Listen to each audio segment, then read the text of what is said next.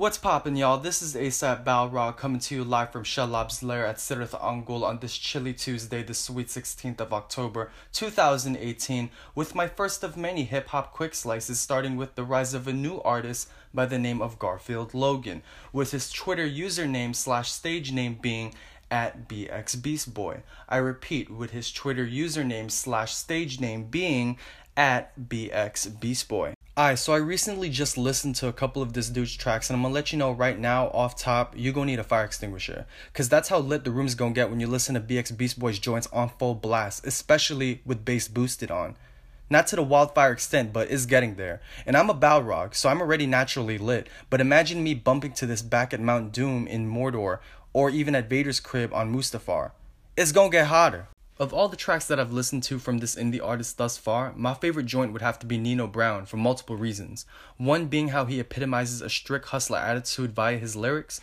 2, the beat is dope as hell. And 3, how he places a strong emphasis on the importance of being his brother's keeper. He keeps it nothing but 100 in his joint, and that's a fact. Another joint of BXBeastBoy that really caught my attention was Body Bag. That track was just low-key savage. And yes, I said savage, not savage, because that's how you correctly pronounce it. And the fact that the track had a spooky tone to it made it even better. So you take the message he was implying in the song and top that off with a haunting, spooky tone to it, it just makes the song really, really dope. Now for this last joint that I'm gonna cover that caught my attention, it's called Topanga or Tupanga. I don't know if I'm pronouncing it right. BXBeastBoy would have to correct me on that.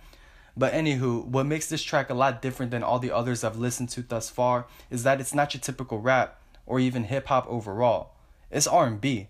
Yes, folks, this dude can sing. And if you haven't heard BXBeastBoy sing before, then you'd best check this joint out ASAP and hear how smooth and soothing the flow is. All that being said, I discussed 3 songs of BXBeastBoy that stood out to me the most, and I honestly believe that this guy should be more publicized and glorified on Worldstar Hip Hop as well as other major hip hop platforms.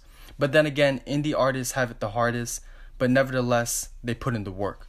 So this has been my quick slice on the rise of indie artist Garfield Logan, aka BXBeastBoy.